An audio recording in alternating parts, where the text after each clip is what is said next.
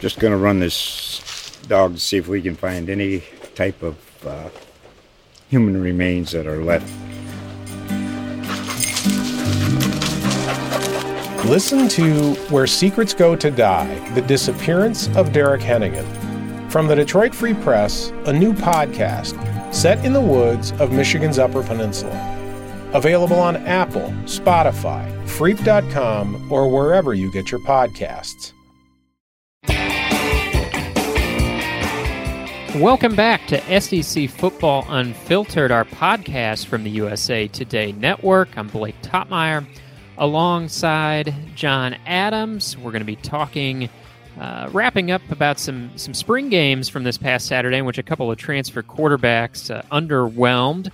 Also going to be taking a look at some comments made recently by former LSU coach Ed Orgeron and sort of putting the heat on new LSU coach Brian Kelly. But first, get into a little Heisman conversation, looking at some recent odds and projections for favorites in the upcoming Heisman race. Maybe the most well-known sports award. I'm not sure if it's the most fairly decided, but it's certainly recognizable. And John, you got any money flying around out there for Heisman picks for this season?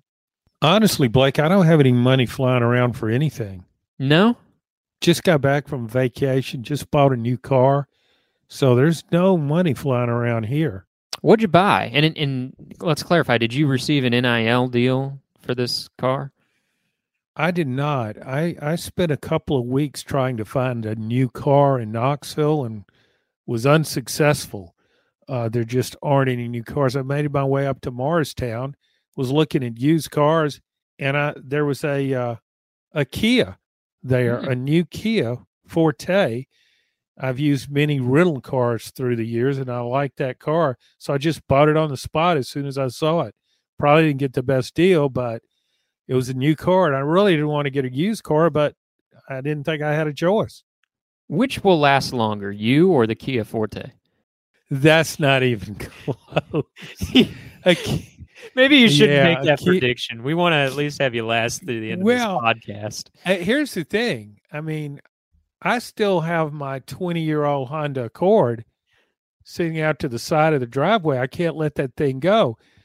I was convinced that car would outlast me. I had no doubt about that. And then engine and transmission, kind of a double knockout punch there. I could probably sell it for parts. Heck, I could probably sell it to somebody to drive. People are so desperate for cars. But I just can't let it go. Its 20th anniversary's in June, so it's just staying off there to the side. But I'm just envisioning 5 years from now, your old Honda Civic or Honda Accord, whatever you said it was, sitting on bald tires, maybe sitting on cinder blocks, no registration, no plates. But you're just hanging on to that Honda. It looks so tacky. You see these go by somebody's yard, and there's these old cars just piled up there now. And now I'm one of these people just. How tall is your grass? It's actually too tall right now. Tall grass, cars not being used. Yeah. You are headed down a path.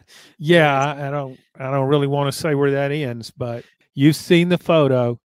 So perhaps you underrated your longevity and overrated your Honda's longevity. So that'll give us a perfect segue here to underrated and overrated Heisman odds or Heisman hopefuls for here.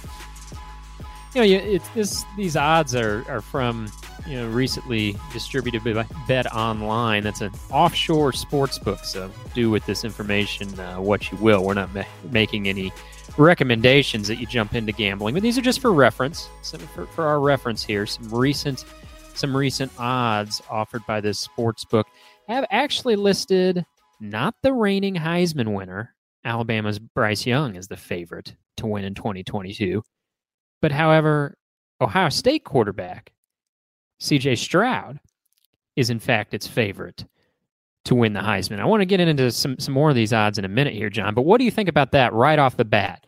That the reigning Heisman winner, who's going to be playing for the preseason number 1 ranked team, Alabama, is not, in the opinion of this sports book and some others, the favorite to win the Heisman Trophy this year. Blake, I think that says more about Ohio State's receiving core compared to Alabama's than maybe the quarterbacks themselves. Normally, a returning Heisman winner would be listed as a favorite. But I'm not sold on Alabama's receiving core. I know they added Jermaine Burton from Georgia, and they also lost a guy, former 5-star recruit. But no, I can see that. And C.J. Stroud, I mean, he really came on last year toward the end of the year. Had a great receiving core. Some of those guys are back. Ohio State, as always, will have plenty of talent. So I'm not jumping to the defense of the SEC reigning Heisman winner on that. Some SEC fans might feel slighted by that, but no, it makes sense to me, and you should make sense when you're setting betting lines. The other thing that I think about here, and you make good points about the supporting cast being important to a quarterback's Heisman chances, and I agree with you there. I think because of what Bryce Young lost in his receiving room, and then you think about what Alabama has at running back. I think they're better stocked at running back than they are at wide receiver. I don't know that necessarily sets up well for Bryce Young's hopes of repeating. But I also think of something else when I think about these Heisman odds. I always think about what's going to be the voters' psyche. What are they going to be looking for in this year's Heisman winner? And I think for whatever reason, I think voters don't like to vote for the same guy 2 years in a row. I mean, we've only had the one repeat Heisman winner, and Archie Griffin of Ohio State. Tim Tebow returned after winning the Heisman as a sophomore, much like Bryce Young's scenario here, returns after winning the Heisman as a sophomore and had a monster junior season, but did not repeat as a Heisman.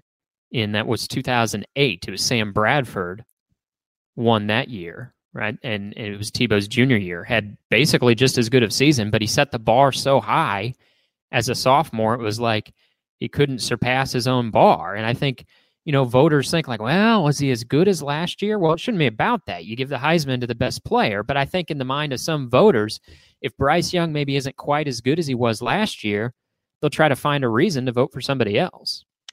Well, I think Tebow is a great example of that.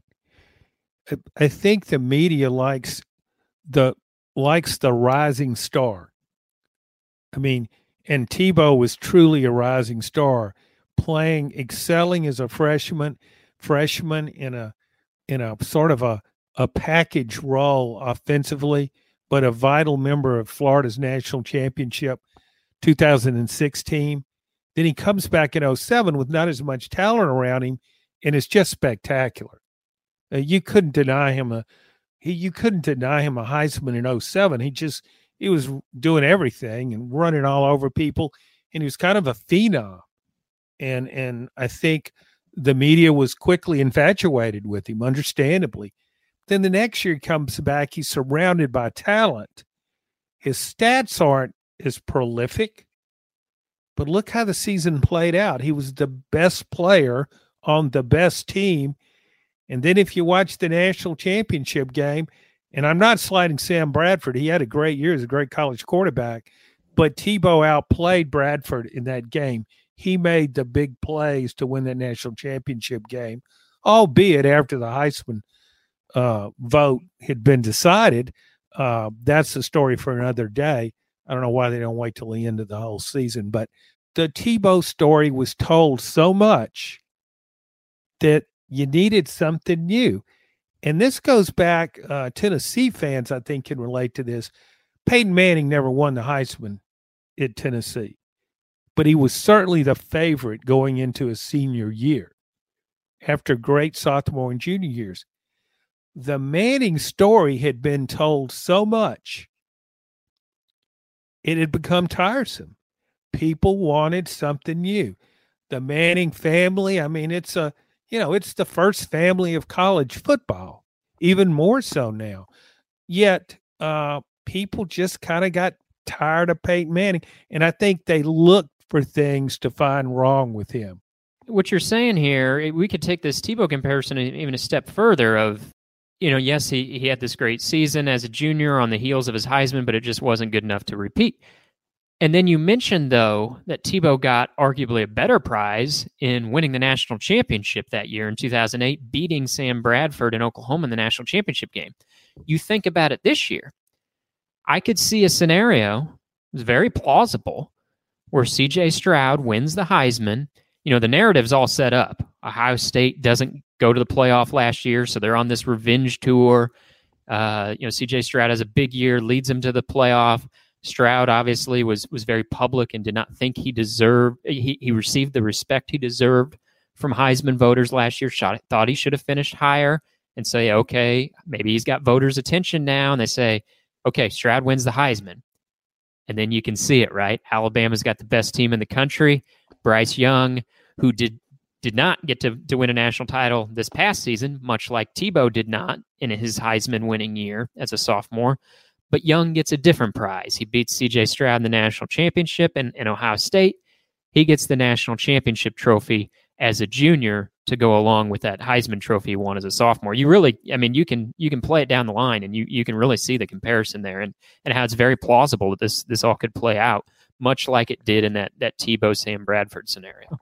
Yeah, and Blake, you mentioned it. I think it gives the media a different theme, and revenge tours always play well. He felt as though he was slighted. Maybe he was. I thought however, he didn't do as well early on. And there were some early games where he wasn't as good as he became later. So I think that had something to do with it. But yeah, it's all set up for him. But then you could, as you pointed out, you had also said set up for Alabama. I still think Bryce Young will be challenged by his supporting cast, because he not only loses his top two receivers, he loses his top blocker, his left tackle, his guardian on the offensive line in Evan Neal, who will be one of the top 5 guys drafted.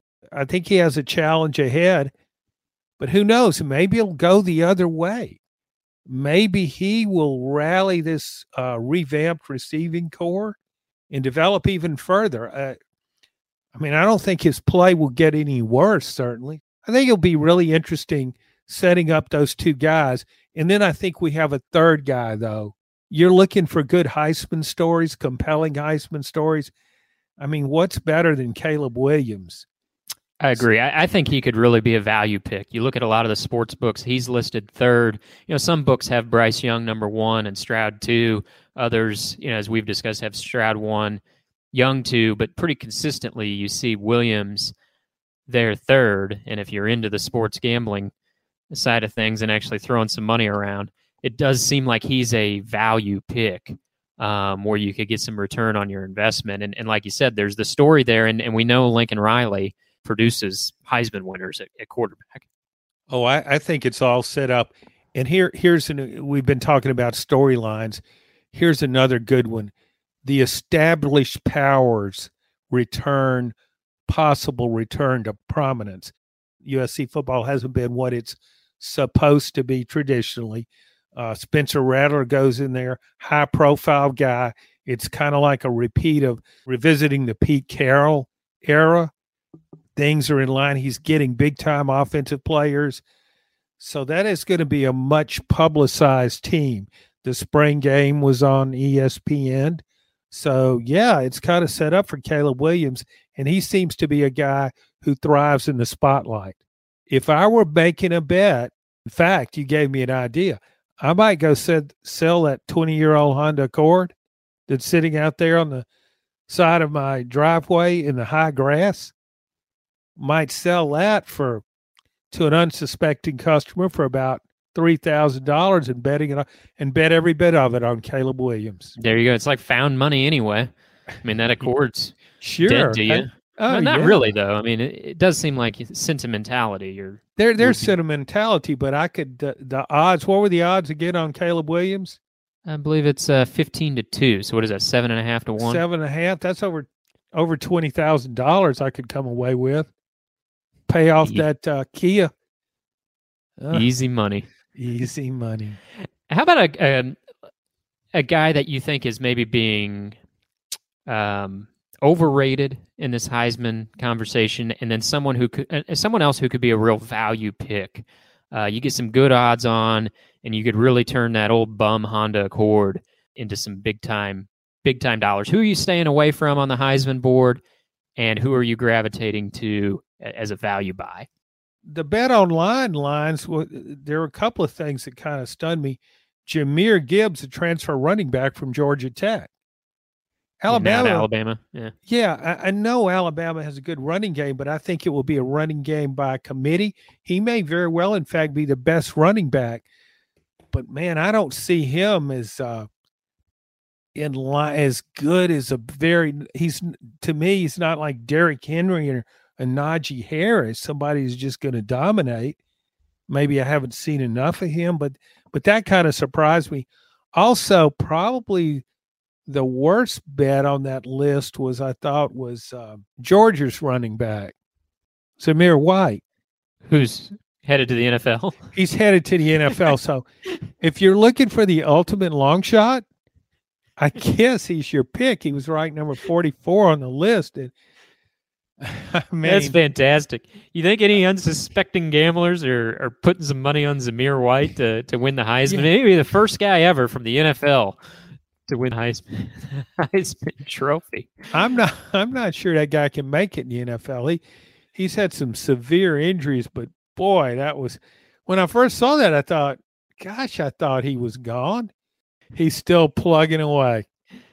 Yeah, I think Gibbs is a good one, and not because he is not going to have a big season for Alabama. I absolutely think he is. He's got home run speed. He's a little bit different he's a lot bit different, I guess, from some of those past Alabama running backs that we remember from Nick Saban's dynasty, the big, powerful, hand him the rock 30 times a game. I mean, Jahmyr Gibbs is, as I said, he has big playability, has speed. He can catch passes out of the backfield.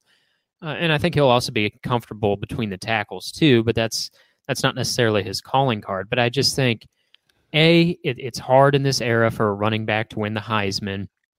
And I think if someone gets in that conversation, it's probably going to be like a Big Ten running back or Bijan Robinson from Texas, could get in that conversation. And I just think with Alabama, there's so many stars, whether it be between Bryce Young or even on the other side of the ball, Will Anderson's probably going to get some conversation this year, even though it's really, really difficult for a defensive guy to win the Heisman. I think it's going to be hard for Jahmyr Gibbs to bust through. And I'll throw another one out there that is ranked lofty on a lot of these Heisman boards that I just don't quite get is Jackson Dart at Ole Miss. And we'll get into him more in a little bit and what we saw from him in the spring game last weekend. But I think that's putting a lot of stock in a largely unknown transfer. I mean, it's not like he was just lighting it up at Southern Cal. He showed some promise, but we're not even sure yet whether he's going to win the starting job at Ole Miss, and he's ranked really high on some of these Heisman boards, and I don't get that one. No, that was very surprising. Another one that surprised me was Anthony Richardson at Florida. Watching Richardson last year when he really made his debut, he had a few plays the previous year, but just looked like a highlight waiting to happen. I mean, spectacular runner, ran like a 400-meter guy. His long legs just eating up ground. He made one throw rolling to his left through deep downfield, hit a receiver well covered just before he went out of bounds. I forget against which team, but it was one of the best throws I saw all year. So there's no denying Anthony Richardson's ability, but he's really has issues with durability. He's been, he just keeps getting these injuries. And as he played more, he didn't look as sharp to me as I saw more of him. And for him to be ranked 7th on that Bet Online list, that I don't know, that's to me doesn't look like a good way to win money. Now maybe he has the ability, but another thing against him, he doesn't have the supporting cast. There's nothing else on Florida's offense that says, wow, I really like that offensive line, or man, the Gators are stacked at running back, or, whoa, what a receiving core. None of that. I don't see how it's possible to list him that high. And the other thing, John, is although you don't need to be a star player on the number 1 ranked team to win the Heisman, I also think you need to be on a pretty good team. And I just think we've talked in past episodes of this pod. I think it's going to take Billy Napier some time to get it rolling at Florida. He inherited less than what Brian Kelly inherited at LSU.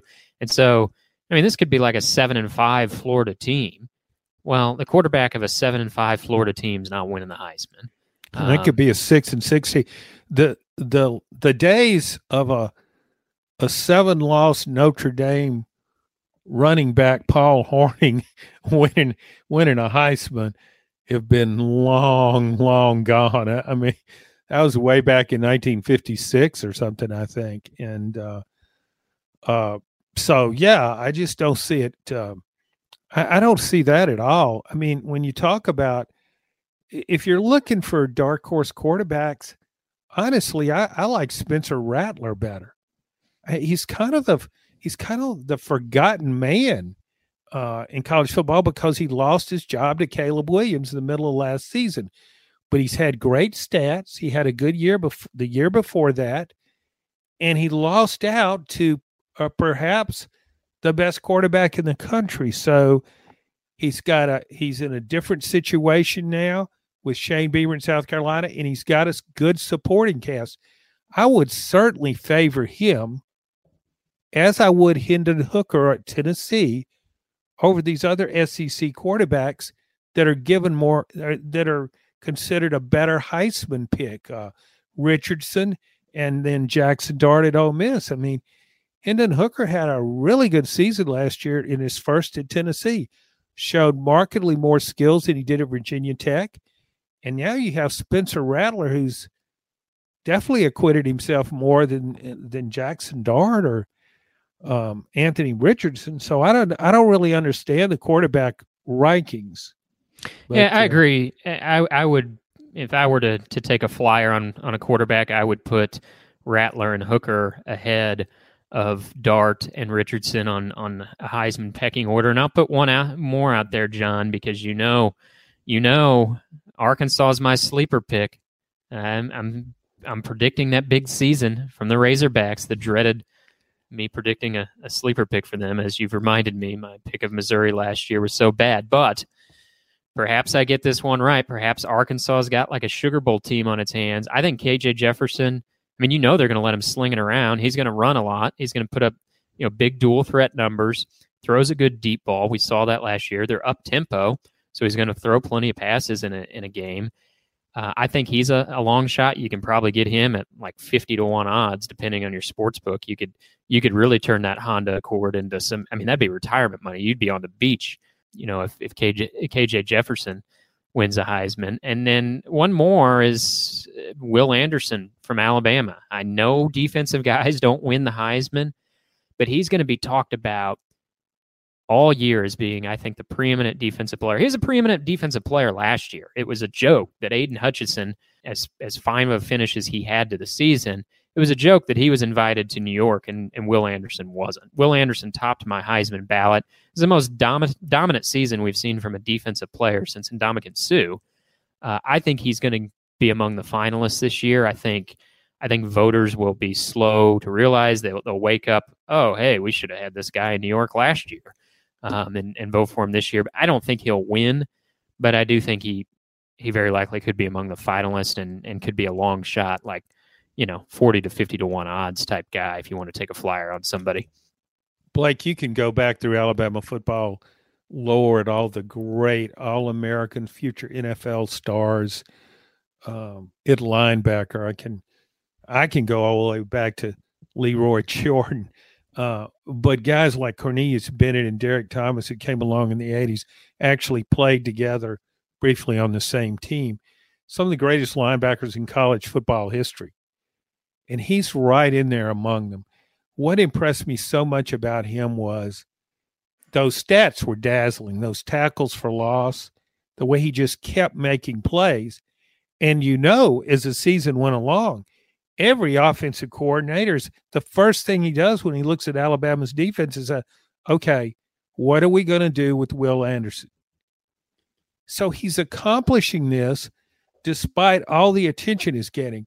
Think about all the really good defensive players that go through the SEC, and when their numbers will not be that great, and those their less than stellar stats will be excused because you say, well, he's got 2 and 3 guys blocking him all the time. I don't know if anybody ever has 3 guys actually blocking him, but you hear that a lot on TV. So, but Will Anderson, I mean, I watched him get double teamed and he kept making plays. He reminds me of former Georgia defensive lineman David Pollock, who is just so driven to get to the football.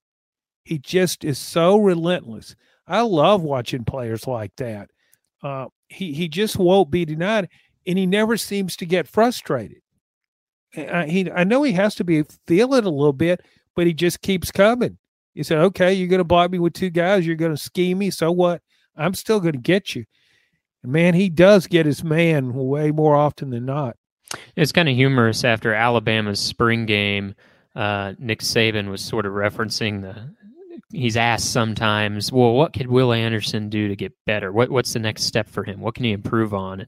And I'm paraphrasing here, but Saban essentially said, well, I guess he could be a little better in pass coverage, but why would we drop him into pass coverage? It's like he's either going to be trying to wreak havoc on a ball carrier in the backfield, or they want him rushing the quarterback off the edge. Like they're not dropping him into pass coverage because he just he's a monster in opponents' backfields, and we saw him live there. And the thing that impressed me so much about him was it wasn't just the sack numbers. A lot of times you see guys with double-digit sacks, they'll have 40 tackles.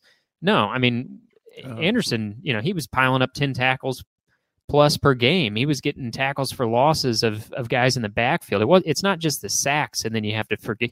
You can forget about him on the rundowns. He's a factor every play, and that's why I think he's going to be among the Heisman conversation all year. I wonder how many false starts he causes. I mean, you got to be jumpy going against that guy.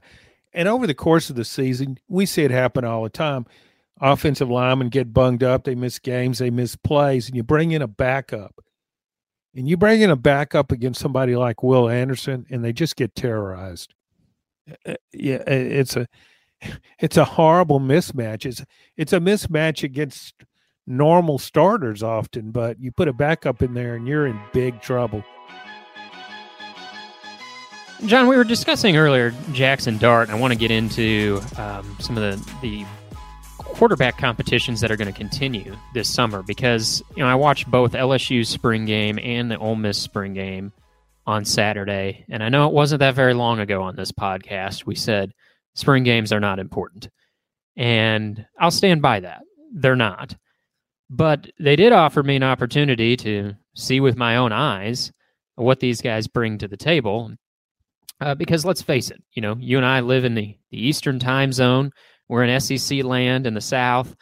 We don't make our living watching Pac-12 football. We see some of it, but it's not what we're doing on our Saturdays. We're glued to the SEC for the most part. And so you got to look at a guy like Jackson Dart coming in, highly discussed, highly hyped from USC. And you got Jaden Daniels, multiple-year starter coming in from Arizona State. And you think, okay, LSU and Ole Miss have found their starting quarterbacks. That's not what I saw on Saturday.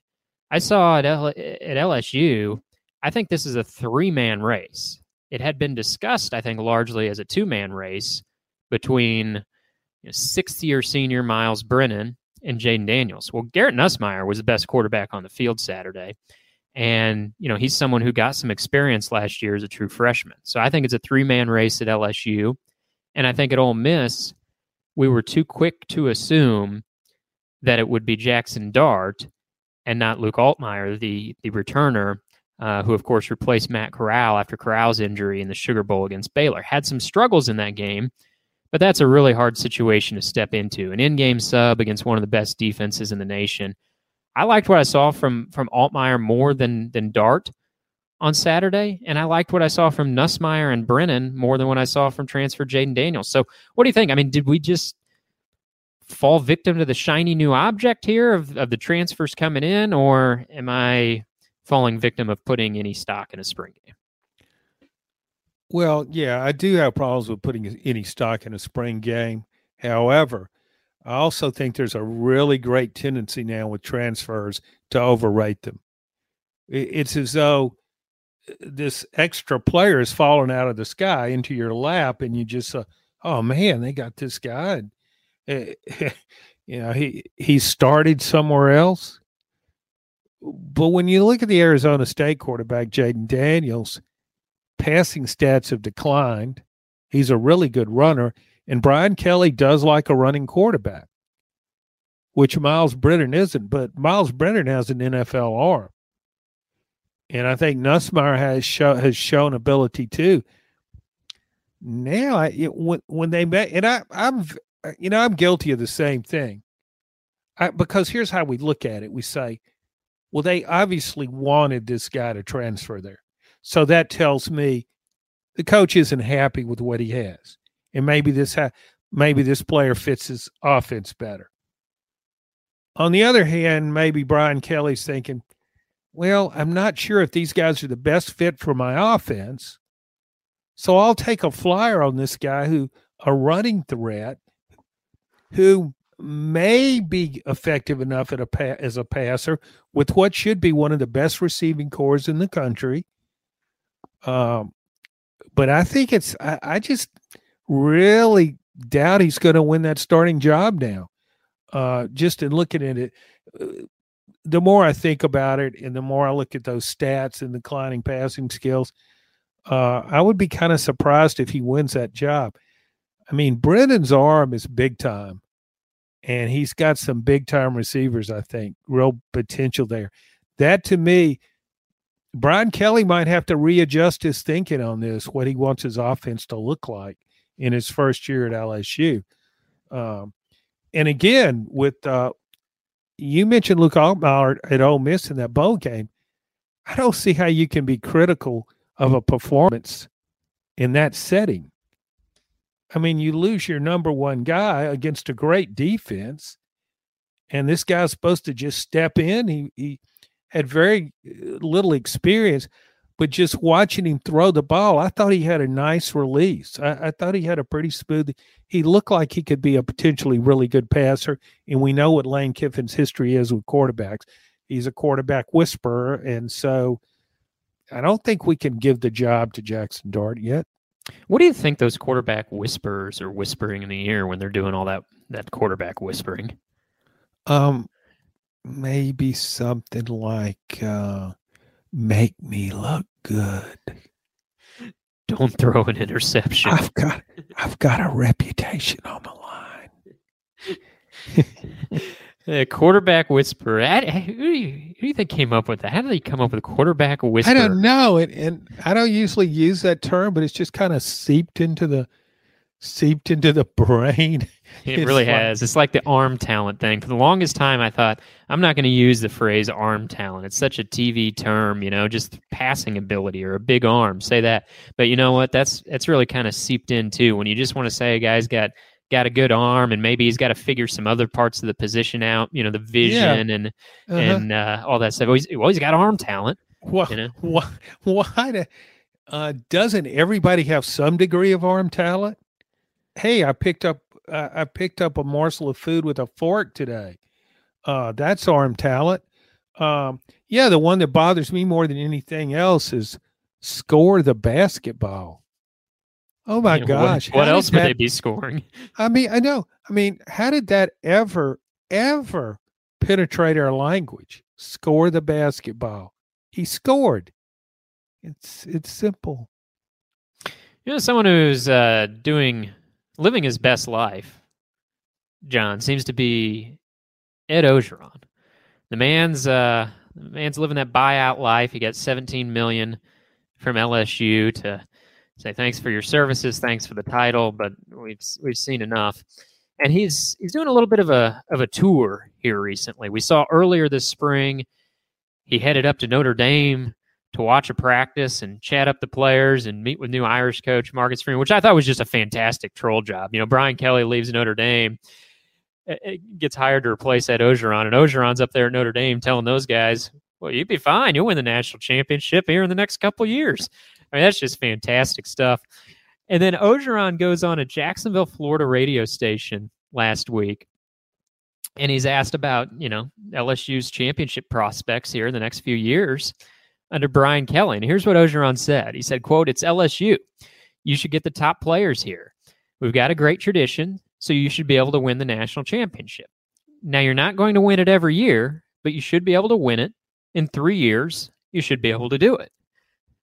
I mean, he's just setting the bar right there, like basically saying, Brian Kelly, you got 3 years, clock's ticking, buddy.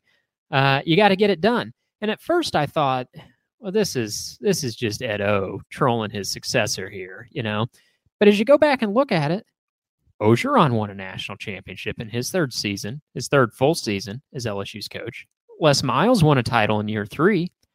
And Nick Saban, who got this whole thing going, he needed 4 years to win a national championship at LSU. But what he inherited was pretty pitiful, certainly as compared to what Brian Kelly or others have inherited at LSU. So is that just Ogeron trolling, or could you see where I'm saying here? Like, actually, I think that's a pretty reasonable bar to say, hey, you're getting paid $10 million a year. You need to win a national title, and it's LSU. It's a great job. Do it in 3 years.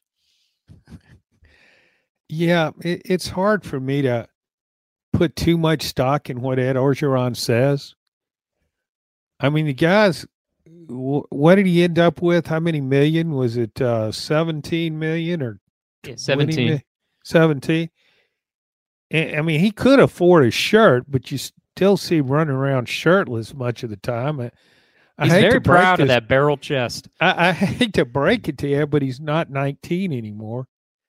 I mean, he could put on some clothes every now and then. But you know what? I still give more credence to something he said than Les Miles, who barely uttered a coherent. Yeah, he barely uttered a coherent sentence his entire time at LSU. So I think Ed Ogeron has absolutely no regrets. I think he is probably going to enjoy being away from football as much as any former national championship coach.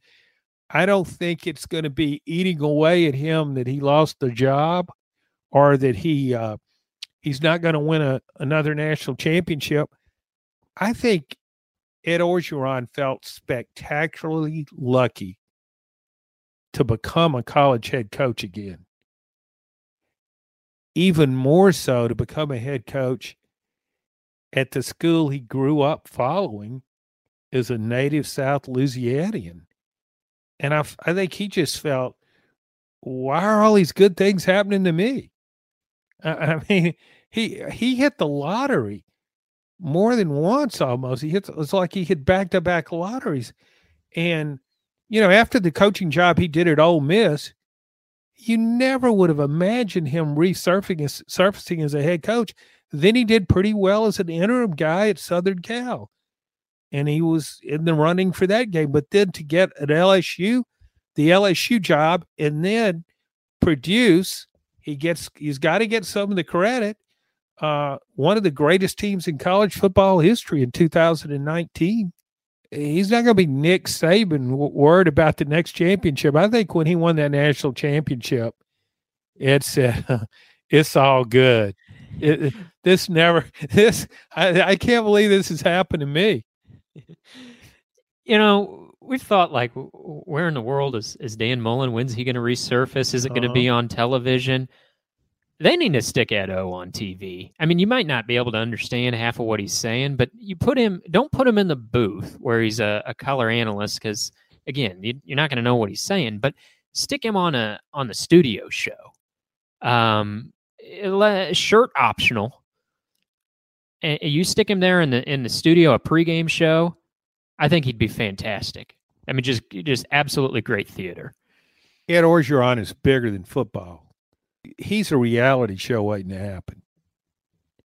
He goes, what are these, these bar rescue shows? They redo, save struggling bars.